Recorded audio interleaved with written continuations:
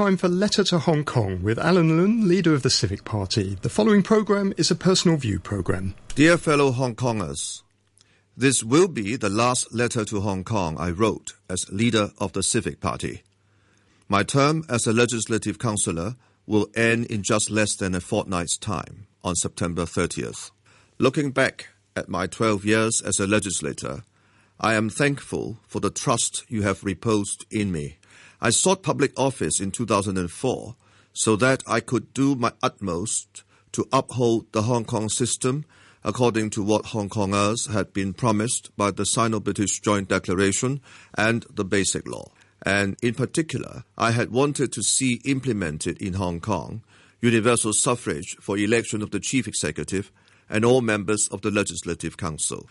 1997 saw Hong Kong revert to a sovereign that practices people's democratic dictatorship, and autocracy is the order of the day in mainland China.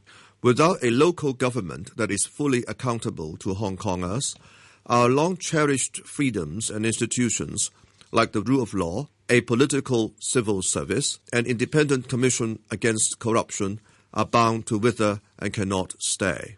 It is regrettable that the Chinese Communist Party, CCP, thus the Central People's Government, has not honored the one country, two systems constitutional order as promised by and enshrined in the Basic Law. One only has to remind oneself of the black and white letters of Article 22 to tell how flagrantly the Basic Law has been breached.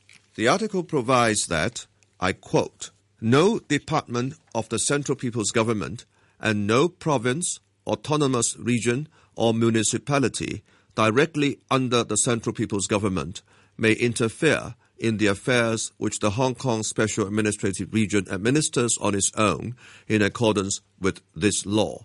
End quote. Only as recently as the Legislative Council elections on September 4th, interventions from Zhang Xiaoming, the director of the Liaison Office of the Central People's Government in Hong Kong, were rampant. The Liaison Office bent over backwards to make sure that people like Zhe Weijun Paul, Yong Hoi Yan, He Guanyao, Leong Meifan, and Zhao Houding Holden were elected. Such maneuvers had gone so far that cost the seats of anti-democracy incumbents Wong Kok Heng and Deng Ka-biu from the Hong Kong Federation of Trade Unions, the most ancient supporters of the CCP in Hong Kong. And those blessed by the Liaison Office are not slow to show their gratitude by thanking Zhang Xiaoming for his support as if these were normal business, and conveniently forgetting all about the non-intervention guaranteed by Article 22.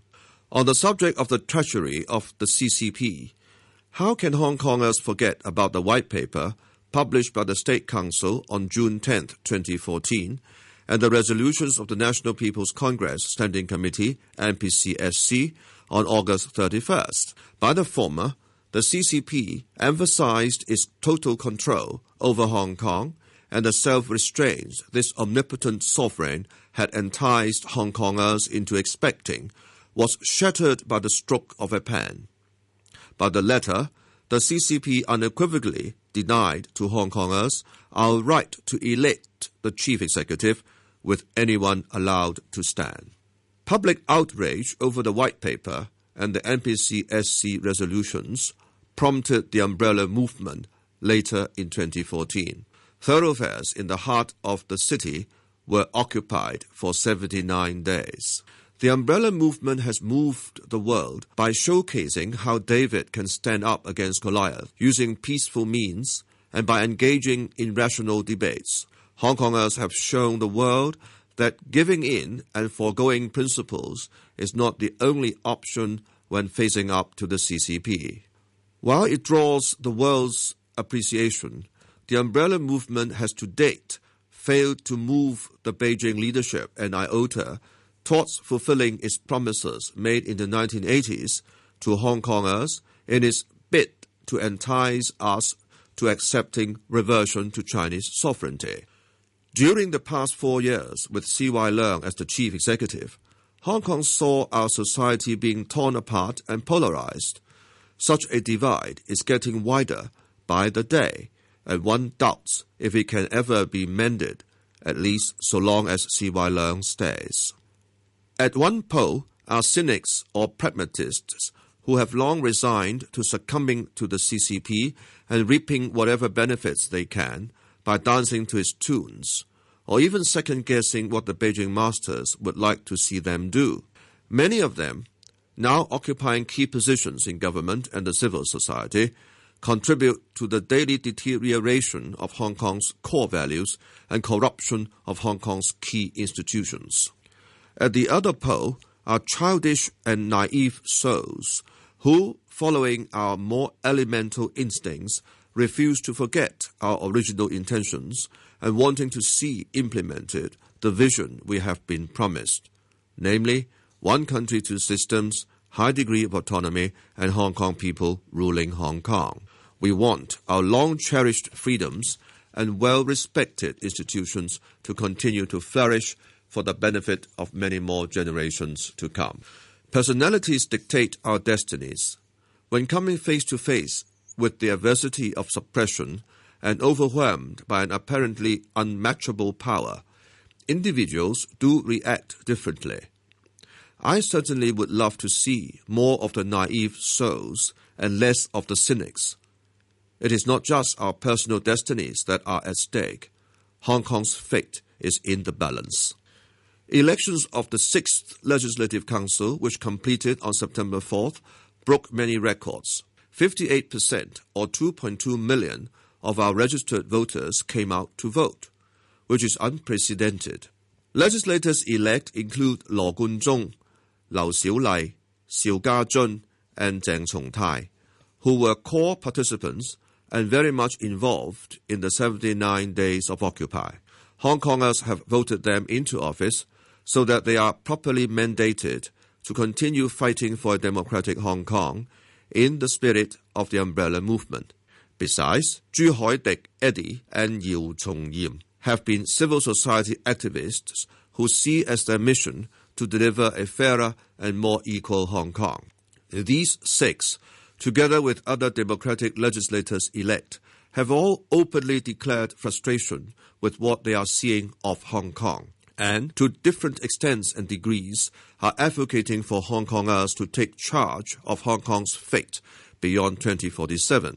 The numbers of democratic versus anti-democratic legislators in the new council will be 30 to 40. It will be politically impossible, or at least very unwise, for the CCP to ignore the voice of Hong Kongers who have spoken through the ballot box and attempt to continue to suppress the democratic camp. Engagement is the only reasonable way forward. The Civic Party has proposed a Hong Kong Affairs Conference which should foot the bill in this connection, and is worth serious consideration. Just as I had told Zhang Dejiang, the president of the National People's Congress, when we met a few months ago, the only way the CCP can prevent separatism from gaining popularity in Hong Kong is for it to deliver according to what has always been promised to Hong Kongers by the Basic Law. If Xi Jinping stifles democracy even more, I can only predict that anger and frustration will grow, with separatist demands boosted. Very soon, Hong Kong will elect 1,200 members to the election committee mandated to select the next chief executive who will assume office in 2017. The Democratic camp is determined to win as many seats as practicable so as to be able to have a say in who is to be put at the helm for the next 5 years. To me, Hong Kong has no luck at all if the incumbent stays on. He must go.